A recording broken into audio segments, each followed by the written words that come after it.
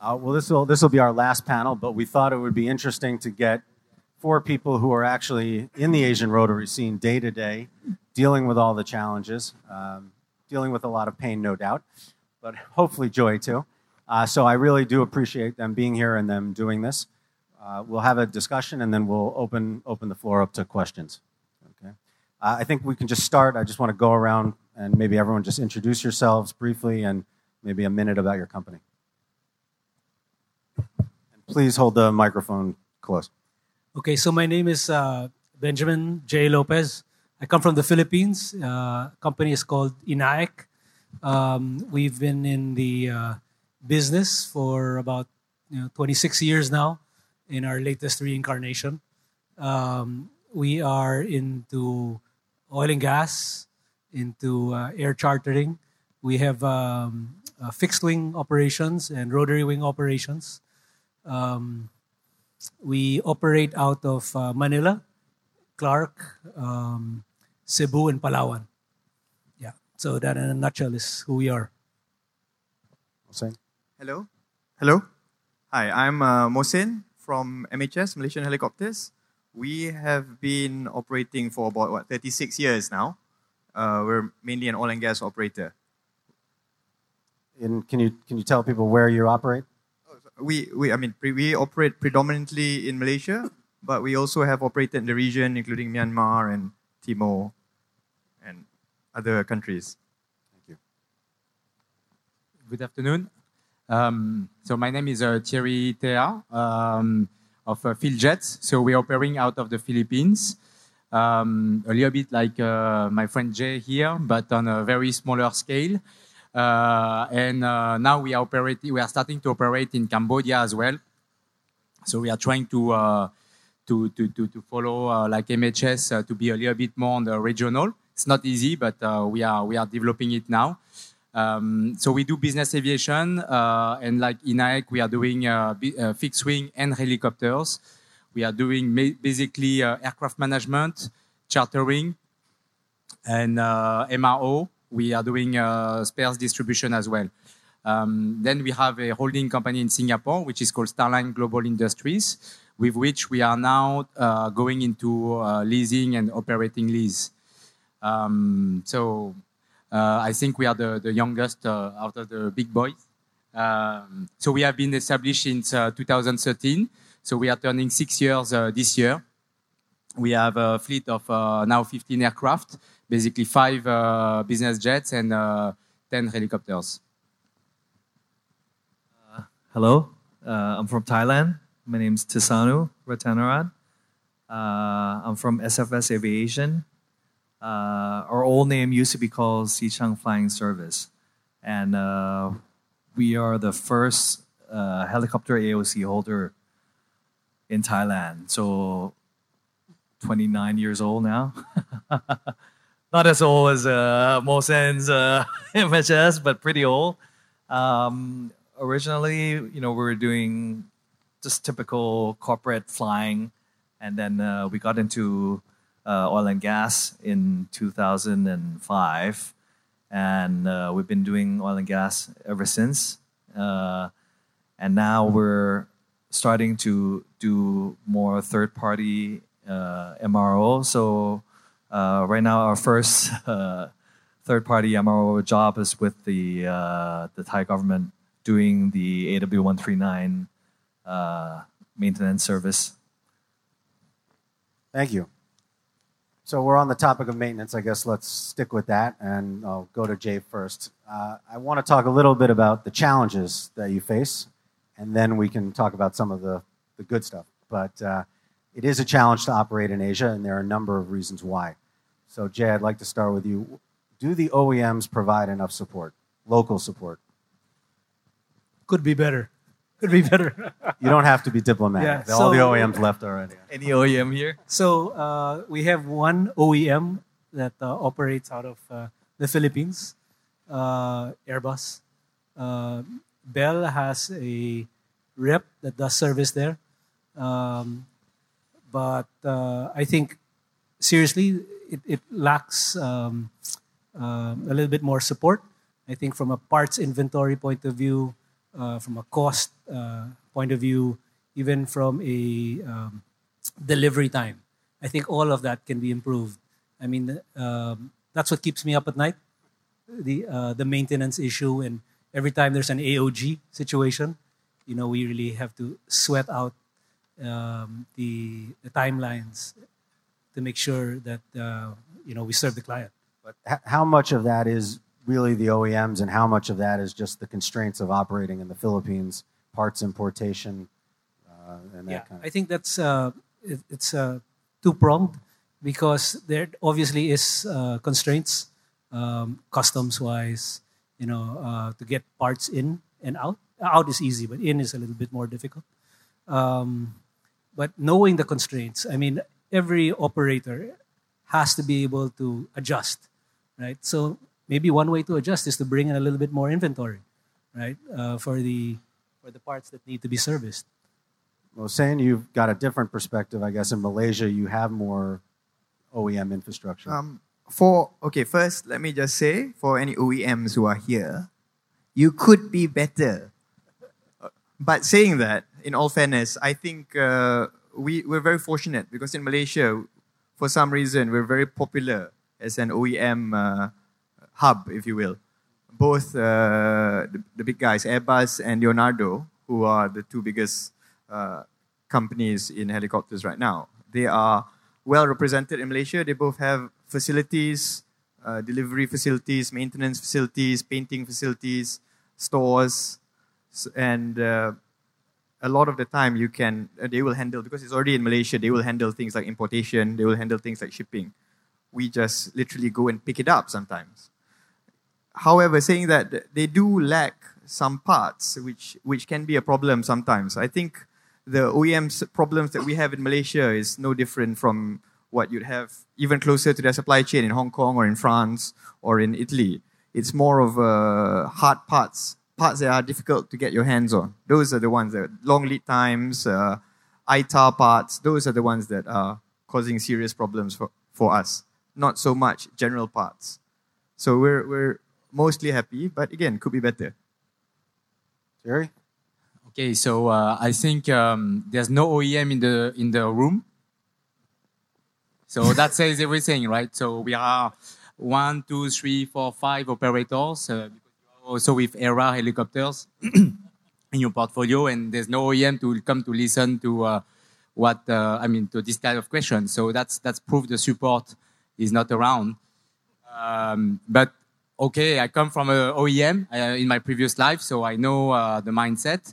And indeed, it's not so easy also for the OEM, to be honest.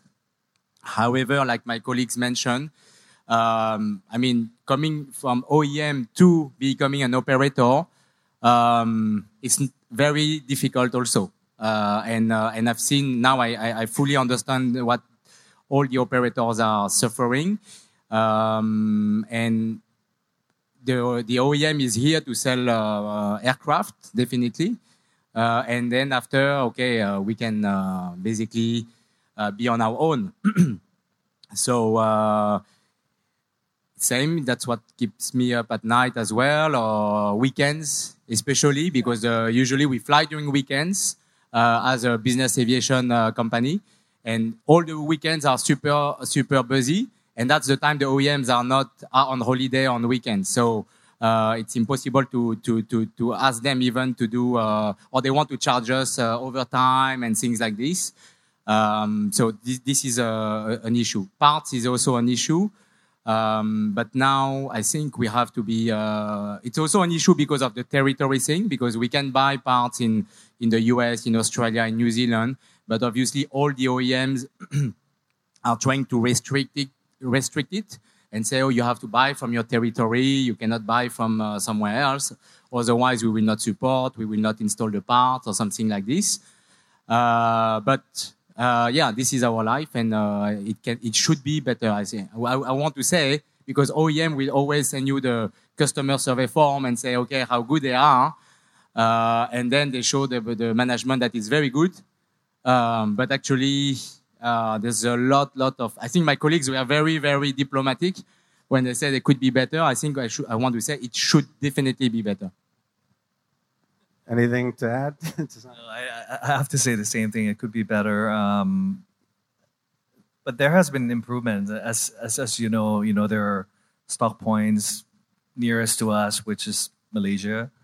But we do run into problems with parts that are not stuck in Malaysia, and coming from Europe and all that. So there are still room for improvements in terms of the stocking the parts. All right. Well, we'll leave the OEMs alone for now. And I'd like to add also, if in many shows that I come to, you would see that there are some booths out there of the stockies that are trying to come in. So I think if the OEM does not improve further, some of their market shares can be taken by these guys.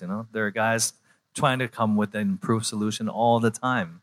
And some of them are sitting right in this room. I was gonna note. here. Thank you, JSSI, for being the sponsor of our two there. Just shifting a little bit from a regulatory perspective, from a local government perspective. You've got a perspective on Thailand, Cambodia, Malaysia, the Philippines. Can you just talk a little bit about what the government can do to ease constraints or just to make things easier? That's for me. Yeah, I'll start with you. Well, I think Thailand is probably the most challenging compared to the rest of the countries' representatives here. First of all, we have a very restricted, high restriction on helicopter operation. First is the landing area. In the developed countries in the West, what you would need is permission of the owner of the land, and then it's a responsibility of the pilots who are well trained to do the reconnaissance flight and assist airmanship that decide where he should land.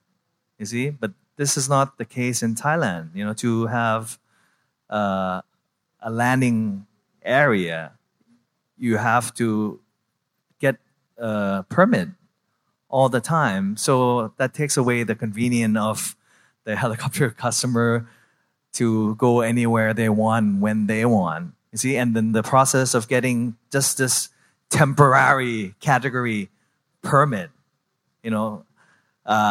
after gathering all the information of that area already, it takes one more month to get it. So it takes away the convenience of the helicopter. Another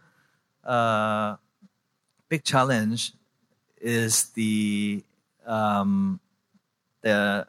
registration age of the helicopter. Right now, it's only 5 years, and the way the law is written is that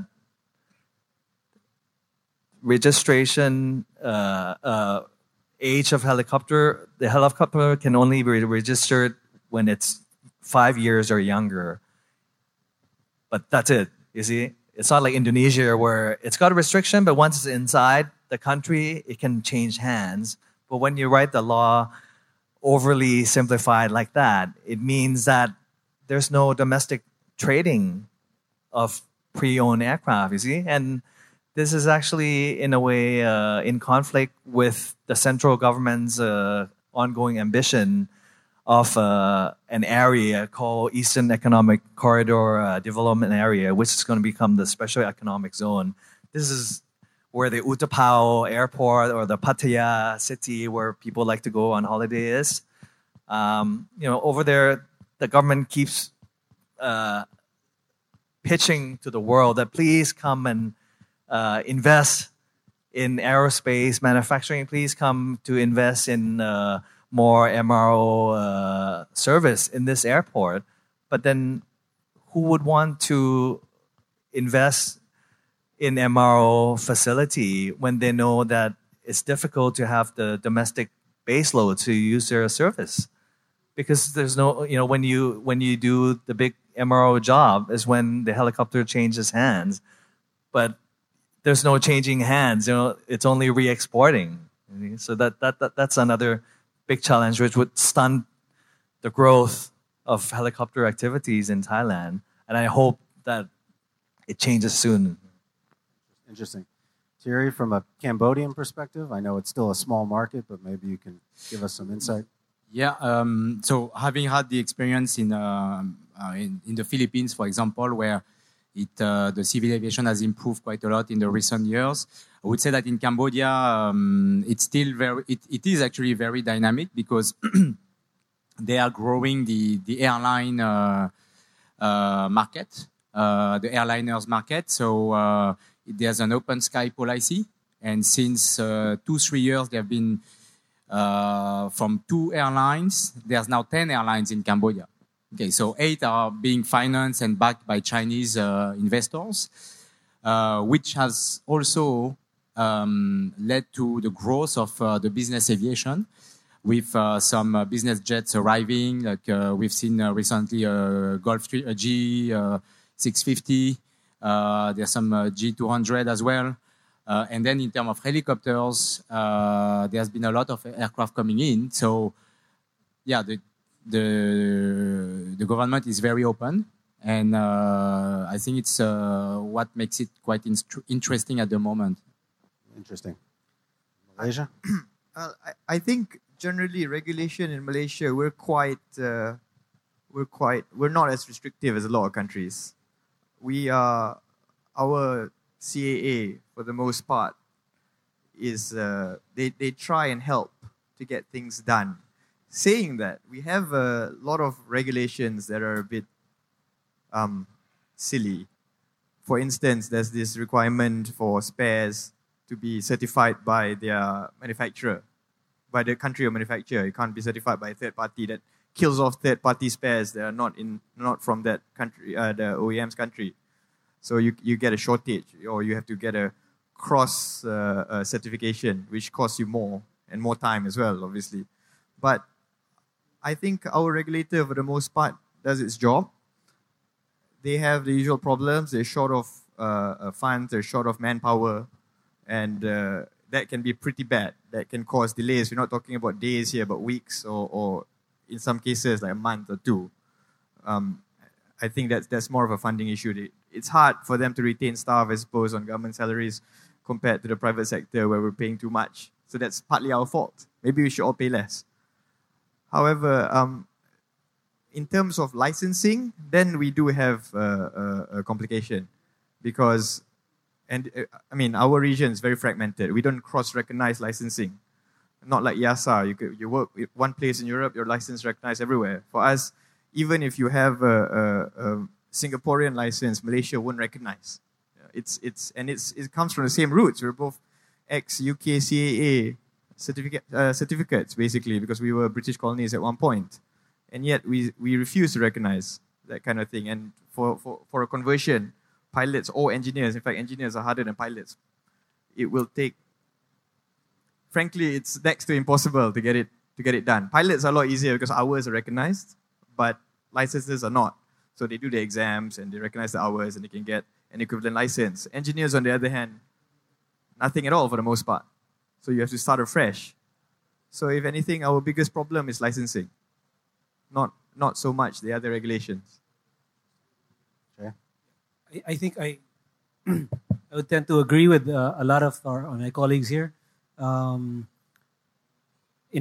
our case, Kaap, similar to Malaysia, we have a lot of competent people, but they're just not enough. And so the amount of work that needs to be done to regulate the industry is just up to here. So it's partly a budgetary issue. It's also partly a factor of people moving out of the country, and so there is a brain drain, for the competent people. But having said that, the people that are there are doing what needs to be done. We've been working and engaging with them the past 2 to 3 years to kind of evolve the regulations, because a lot of the regulations are biased towards the airlines. And so they tend to do this one-size-fits-all kind of approach that, for Gen Av, this is what you have to do, follow the airlines, which is not practical. And it's expensive, it is cumbersome, It's time consuming. So we're trying to move that discussion and move it towards a more flexible and more Gen Av friendly approach. That's interesting. So you mentioned manpower. Manpower is really then not much of a problem? Pilots, mechanics. No, it is a problem. If you look at government statistics, Philippine Overseas Employment Authority, there are people leaving the country, 500, 600 people leaving, whether they're engineers, they're traffic controllers. So it is an issue. So you need to constantly fill that pipeline with people to train. I think in the last year, the government has increased the salaries already, so that's kind of reduced the outflow. But it continues to be a constraint. But for everyone else, is manpower an issue in Thailand? Yeah, you're talking about manpower in civil Pilots, aviation. mechanic. Well, just even in SFS, finding qualified pilots. It's just like Jay said, there's a brain drain as well. So pilots are being pulled to Middle Eastern airlines, and engineers are being pulled over there because of the high pay all the time.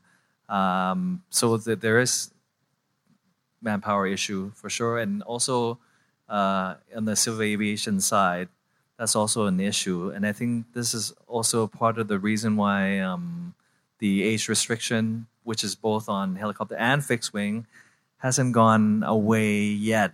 And I think it could go away when they feel more confident about the manpower and the regulatory side. They use the age restriction just as a way to avoid having to This do is inspections. my speculation. This is my speculation.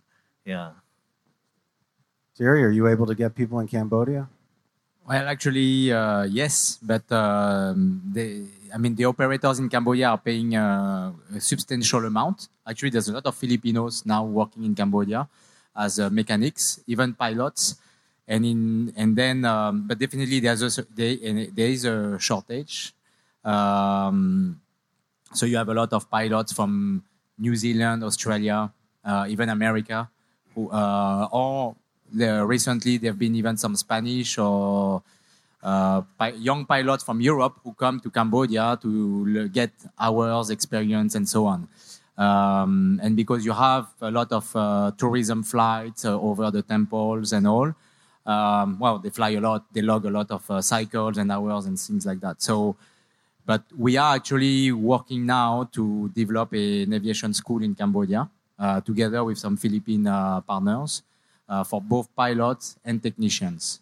So because there's none. Actually, there's no aviation school in Cambodia at the moment, and we need to develop them, and so that they can go to both the government or the private sector.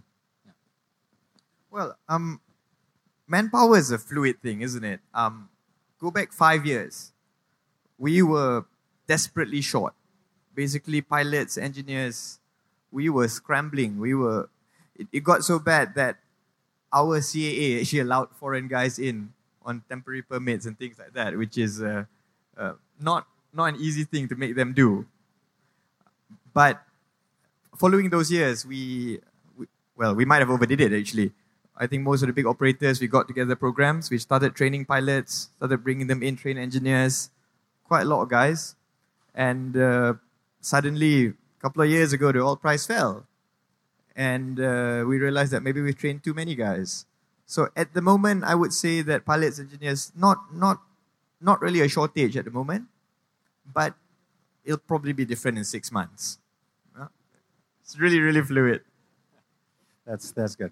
I just want to shift tack a little bit here and talk now a little bit about growth and plans and some of the interesting things that you guys are doing. We've got a lot of lessors in this room, or at least we're on panels today. Has leasing been an important sort of change of strategy for you? And I'll start with you, Tisano. I mean, how have you embraced the leasing of helicopters? In the old days, I'll base it on mainly oil and gas because we stopped doing everything else a while back and only operate oil and gas. And in the beginning, we were actually more biased towards buying because of the economic attractiveness. Meaning you could borrow much cheaper. Because it's not the borrowing rate. It's more like the rates which the oil company pays could cover the financing monthly repayment. See, but now with the ongoing rates, it's difficult. It's difficult for the bank to swallow. So now we generally would lease more now. Yeah. Thierry, I know you're not in the offshore business really, but is leasing something that you think about to grow the business? Well, I would say depends. It depends on which opportunity we are into or we are looking into. But we have been helping our customers because we are primarily an aircraft management company. So we've always been helping our end users to finance their assets. So we've been working with both OEMs who provide financing or financial institutions, both from Asia and from the US. It's not so easy, as you know, but I think there's right now what I feel is that they're all hungry to finance. So looks like there's so much money flowing everywhere, and then they knock on the door to say, okay, do you want financing? We've been approached by banks, even now Filipino local banks who come to us and say, do you want to buy an aircraft and we finance you? So it's interesting actually to be in this timing. But I mean, because I know some experience from our colleagues, it's also a bit risky when you lose a contract or something like that. So we are staying in our business aviation segment, and we don't think we want to go into finance leasing, but we can do financing because we are right now actually buying our first aircraft. We are building up our balance sheet, and we are in asset building up. So we are financing some aircraft acquisition at the moment. Say? Okay, we've been operating since '83. We've been leasing aircraft for almost that long. We've been leasing aircraft long before the lessors we know today exist. Before this, a lot of the leases were done between operators. Most of them were between. Normally, you don't have a helicopter. You've got a contract coming up in a year. You need a helicopter within 12 months. Your only option is to go to another operator. Normally, somebody who doesn't compete with you directly, just for good measure. And you ask them for an aircraft, and they'll provide it to you. Occasionally on a wet lease, most of the time on a dry lease. And we've been doing that since forever. I think some people in this room have been doing it with me for a while. So the way we see it is that leasing, now that it's become a professional business, helicopter leasing, I mean, fixed wing leasing has been going on forever. But helicopter leasing, it's the last, less than 10 years, isn't it? So to us, the helicopter lessors, the specialist helicopter lessors, they do provide better value than leasing from another operator. Number one, you're never competing with them, which is a big thing. Number two, they tend to be better rates because they are on their own very creditworthy organizations, and they get really good rates from their financiers or their investors. And basically, we get to nibble on, we get to enjoy some of those rates. And I think leasing is a very good tool. You shouldn't own your entire fleet. Why take the whole asset risk? Maybe you should own some aircraft if you really feel like it. But as we know, some airlines have gone all out and they just operate. They don't even own any assets. Helicopters, we could go that way. The asset risk might not always be worthwhile. From Philippines' point of view, I think leasing continues to be a viable option for growth. Preserve your cash. I think banks are very aggressive. Banks are probably have lower rates, possibly. But as we all know, it's not just about rates, right? The lessors that are very familiar with the OGP, industry, come up with very innovative structures. They have fleets that have been put out of work and could be redeployed. So, for us, I think it has to make sense, financial sense, obviously. The oil and gas industry has been the key driver, I think, from a leasing point of view because of the stable rates, the contracts. That has changed, obviously, and there's been quite substantial renegotiation of those contracts, which you would know, Max. So, there are risks involved, right? So you just have to weigh them. Okay, that's fair enough. So if there's ample aircraft available, if you can get cheap financing or you can buy aircraft today relatively cheap, I'll start with you, Jay. Where would you like to go with the business? I'll stick to where I am now. If you don't want to say, because well, let me ask it a different way. Which parts of the Philippines market do you see expanding? I think the Philippines is riding this whole growth wave of what Southeast Asia is experiencing now, right? For example, I just read yesterday an article about Southeast Asian economies. 2017 contributed something like $2.7 trillion, right? Which, if you aggregate, if you put it all together, Southeast Asian countries as one country, it would rank number 7, right? And by 2030, I think it would rank to number 4. So it's huge growth, that Southeast Asia alone will see, right? So the Philippines having that, being part of Southeast Asia, will be a big beneficiary of that. So I would think that tourism definitely will be a big part. There's a lot of infrastructure that's being developed now in the country. There's a lot of utility work. The utility value of aircrafts, I think, has not been realized much in the Philippines yet. And I'm talking about construction, heavy lift, even for, let's say, medevac, emergency situations. I think a lot of that will benefit from this growth. Sam? Helicopter market growth is a bit of an oxymoron at the moment. I would say that for Malaysia, anyway, we've had a big decrease. We've had a big drop. We've had a lot of aircraft going off contract. Oil and gas is the biggest helicopter employer in Malaysia. And oil and gas has taken a really, really big hit in the last couple of years. I like to think that the worst is over. That maybe it's not going to be a 30% year-on-year growth kind of thing, but 5%, I take it. So oil and gas is recovering.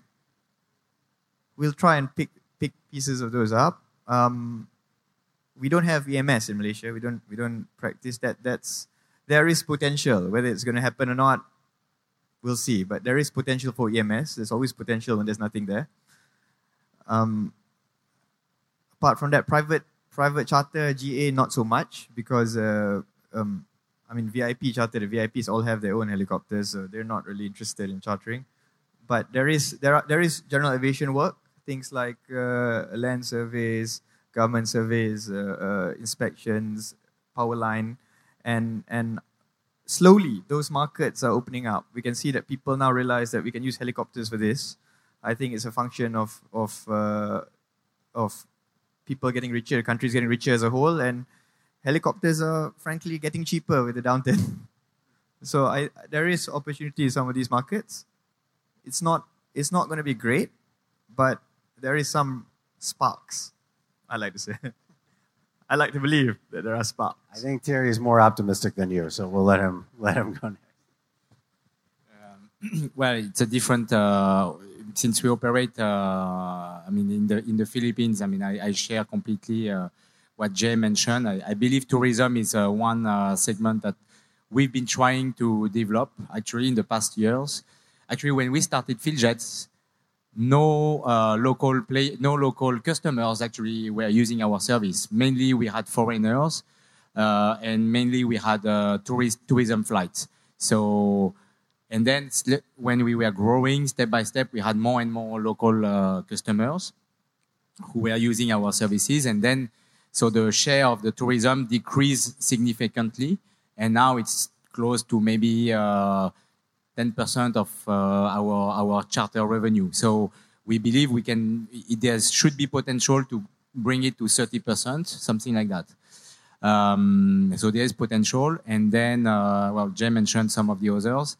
Then in Cambodia, which is a different dynamic, definitely business, general aviation, business aviation. Tourism also is very, very strong. There's right now, before again, there was two helicopter companies for the longest time. And now, suddenly, in less than 2 years, there has been 3-4 new companies that have been set up. And because we also have a aircraft sales business out of Singapore from our holding company. We just sold 2 helicopters in Cambodia in February, AW139, and we are also now in the discussion for bigger aircraft. So there are more demand, and it is growing. Has the casino development in Manila had an impact on the charter business? In Manila, actually, not so much. I think Jay is getting all of the market share there. So we don't really have casino. We have a few, but more on the jets, actually. But Jay, I guess, Jay, then I'll ask you. Has all that development in Manila, particularly the casinos, the resorts, have you seen a meaningful increase in charter activity? Yes. I think it could be better. Fine. Yes, there is. Tisanu, any plans to diversify from oil and gas? Yeah, definitely. I don't think that oil and gas is, there's a pickup, you can feel it, but it's not going to be like the good old days where some of the rates were doubling what they're paying today. So of course, a company like us needs to diversify, and I see that there's a lot of potential for helicopter growth in Thailand, assuming that the roadblocks that I mentioned earlier goes away, because we're approached by resorts, yacht operators all the time, but then in the end it ends up being this landing area, being the age restriction, because to start a new market, people want a lower cost of entry, you see, and if you can take this roadblock out, create a higher population of helicopter, then you have the economy of scale. Then the cost will be cheaper than, because right now, Thailand as a country is actually a very attractive tourism country, and there are so many hotspots that people are already traveling there by cars. We have now a MotoGP grade racetracks, which is 5 hours drive away. We're gonna have another in the future Formula One grade track, which is near Pattaya. And on the opposite side, on the corporate jets, you can see that the money is there to use helicopter. If there are some people in Thailand who just bought a Gulfstream 650. I don't know, maybe you've heard. So the money is there, So I think clear the roadblock. And another thing that's still missing, which is Thierry's cup of tea, is a fleet management company. This is something that I aspire to want to do, the aircraft management, because the phenomenon that happened in the corporate jets, there's a company that that do the large aircraft management in Don Mueang Airport. They struggled the first few years, but in the last 5 years, you can see the exponential growth in the numbers of corporate jets. So I'm sure there are people who are willing to buy and own helicopter, but right now, they're not confident about the regulation, and there is no fleet management company yet. So I think this is the direction I'm trying to look at as well. Turnkey sale with full service. That's interesting. Thank you. I don't know if you were all here today for the urban mobility panel when we heard from Ascent and White Sky. So Jay, I know you've been sort of early into this, working with a company to do a mobile application to be able to book a charter service whenever they want. Can you share anything about how that's gone or what the experience has been? Well, I think it's very early days. We've partnered with a company called Ascent in the Philippines, represented by Lionel, who's here earlier. And yeah, it's early days. We just launched it yesterday, but it's very encouraging. Congratulations. So it's very encouraging. As I think Lionel has said, and there's been quite a bit of articles coming out about it. There's lots of underutilized aircraft that is waiting to be used. There are lots of helipads in the metro. There's close to 59 all over certified all over the Philippines. Majority of that is in Metro Manila. So they are assets that are waiting to be used. So I think it's an idea whose time has come. Right? Susano, I guess Bangkok, no chance that we'll see any of these kind of Uber applications for a long time. This is an unfortunate thing because as I told many of the friends, and including you, some of the key buildings in the hotspot, central Bangkok, you have top-notch heli lounge now. You have large helipads that can land, 139 size aircraft. But because of these roadblocks, it's still not active. But the infrastructure is already there. You see, the physical infrastructure is there. It's the regulation that's blocking everything at the moment. So actually, if I'm hoping that I can have some interested party to form an alliance, and we book a appointment with the government, and we go and make our case. Understood. That's good. We're running a little low on time, so I just want to wrap up with another question. We've heard a lot at this conference about eVTOL technology, unmanned, aerial, not just drones, but effectively, let's just call it flying cars. In your opinion, how far away are we from replacing traditional charter helicopter service with something like an eVTOL application? Thierry, you want to start? So first, I would like to congratulate Jay for the launch of Ascent. It's very good. And then so regarding the vehicles, unmanned vehicles or eVTOL, actually I don't even know why they call it eVTOL, but I think flying cars is probably what it will be.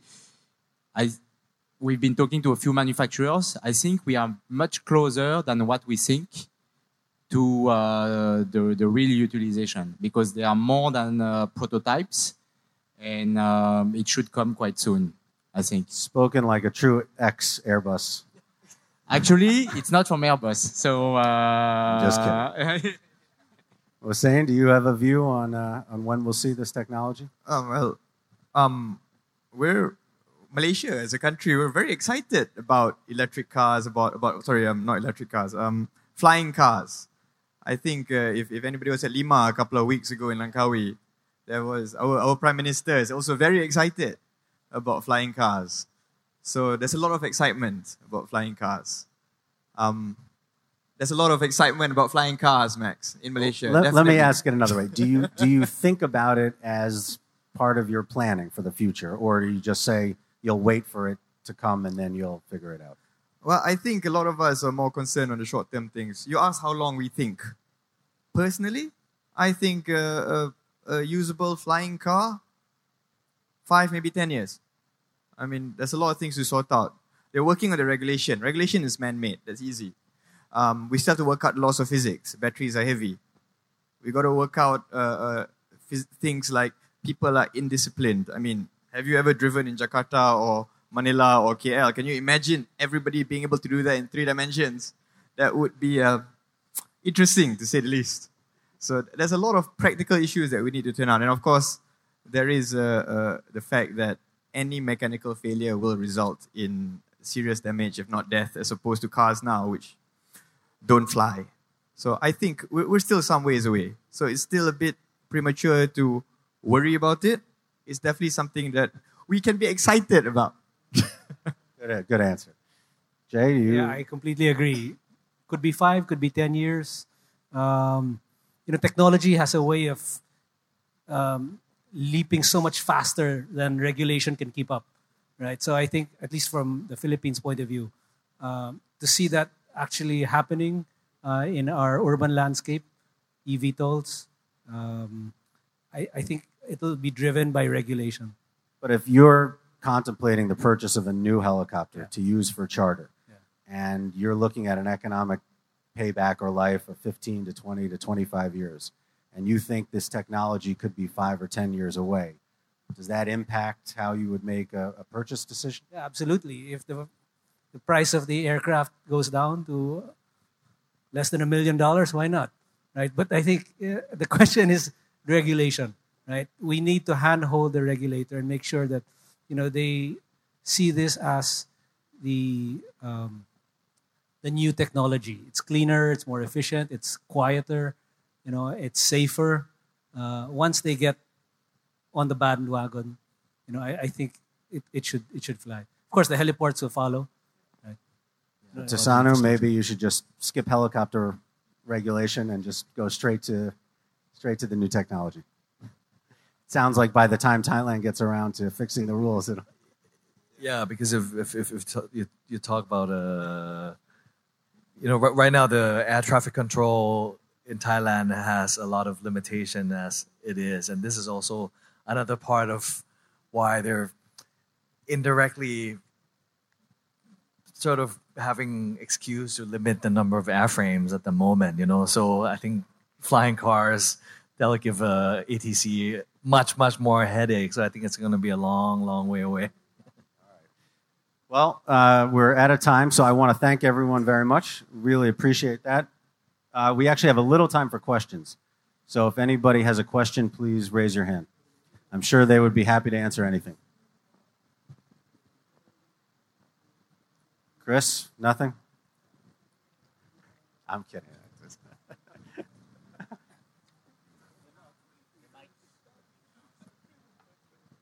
Hi there. Does the panel think there's any chance there would be sort of an ASEAN regulator, rather like we have in Europe with EASA? You've mentioned all the issues, the problems, but do you think that's something that could happen in the future? Good question. Anybody want to take that? It is something that could happen in the future. Give it 100 years, maybe. What do you guys think? Something like that? Yeah, I think. I would love to see that. But I'm not. I don't see it happening soon. Thierry, any hope for this? I fully agree. I think we, even for the ASEAN as a whole, it's not easy. So given the regulation, if you add the air regulation, it's going to be even more challenging. Well, then let me just ask along those lines, actually. Just, you're the only one for the moment here, I think, who's operating in 2 countries. Tisano, you've looked at Myanmar and other operations. How difficult is it to operate in more than one country in Asia? Well, we've had experience in operating in Malaysia before. If it's a country within the ASEAN group, it's not too difficult. It's manageable. But I can't say for going, all the way further than that. Yeah. Thierry, go ahead. The key thing is to have the right partner. Yeah. I think the right partners and I think the right people. At the end of the day, we are talking about machines and all, but it's still operated by people. And I think if you don't have the right people, it's hard. You have a headache every day. It's not only the AOG that will keep you up at night. It will be even the people, internal politics between the pilots, the technicians, the quality, everybody, the commercial. So, that's the challenge. Same? Right partner is a code word for something, right? Is this you speaking a language, different language? Right partner.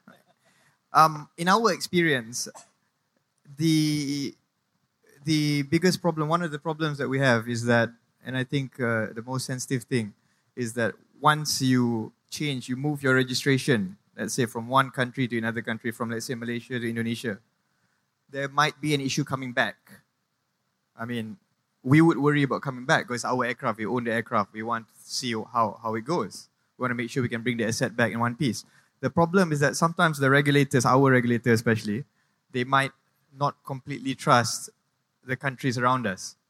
So if I put an aircraft under Indonesian registration for a couple of years or under Filipino registration for a couple of years, when I bring it back, they're going to make me basically do a full overhaul, chances are, on the aircraft just to match up again with Malaysian regulation. So among the myriad of issues that we face, there is also that. So it's I don't know where you guys are finding these right partners. It's hard as hell. No, it is hard. It is hard. Even without partnerships, though, we've seen Indonesian companies operating in Malaysia. We've seen Malaysian companies doing the same. That's not something that's on your agenda. I didn't say it was impossible. Okay. I guess you just need the right partner. Okay, fair enough. Jay, any plans to look outside the Philippines? Not just yet. Not just. Okay, well, if there's no other... Oh, we have a question in the...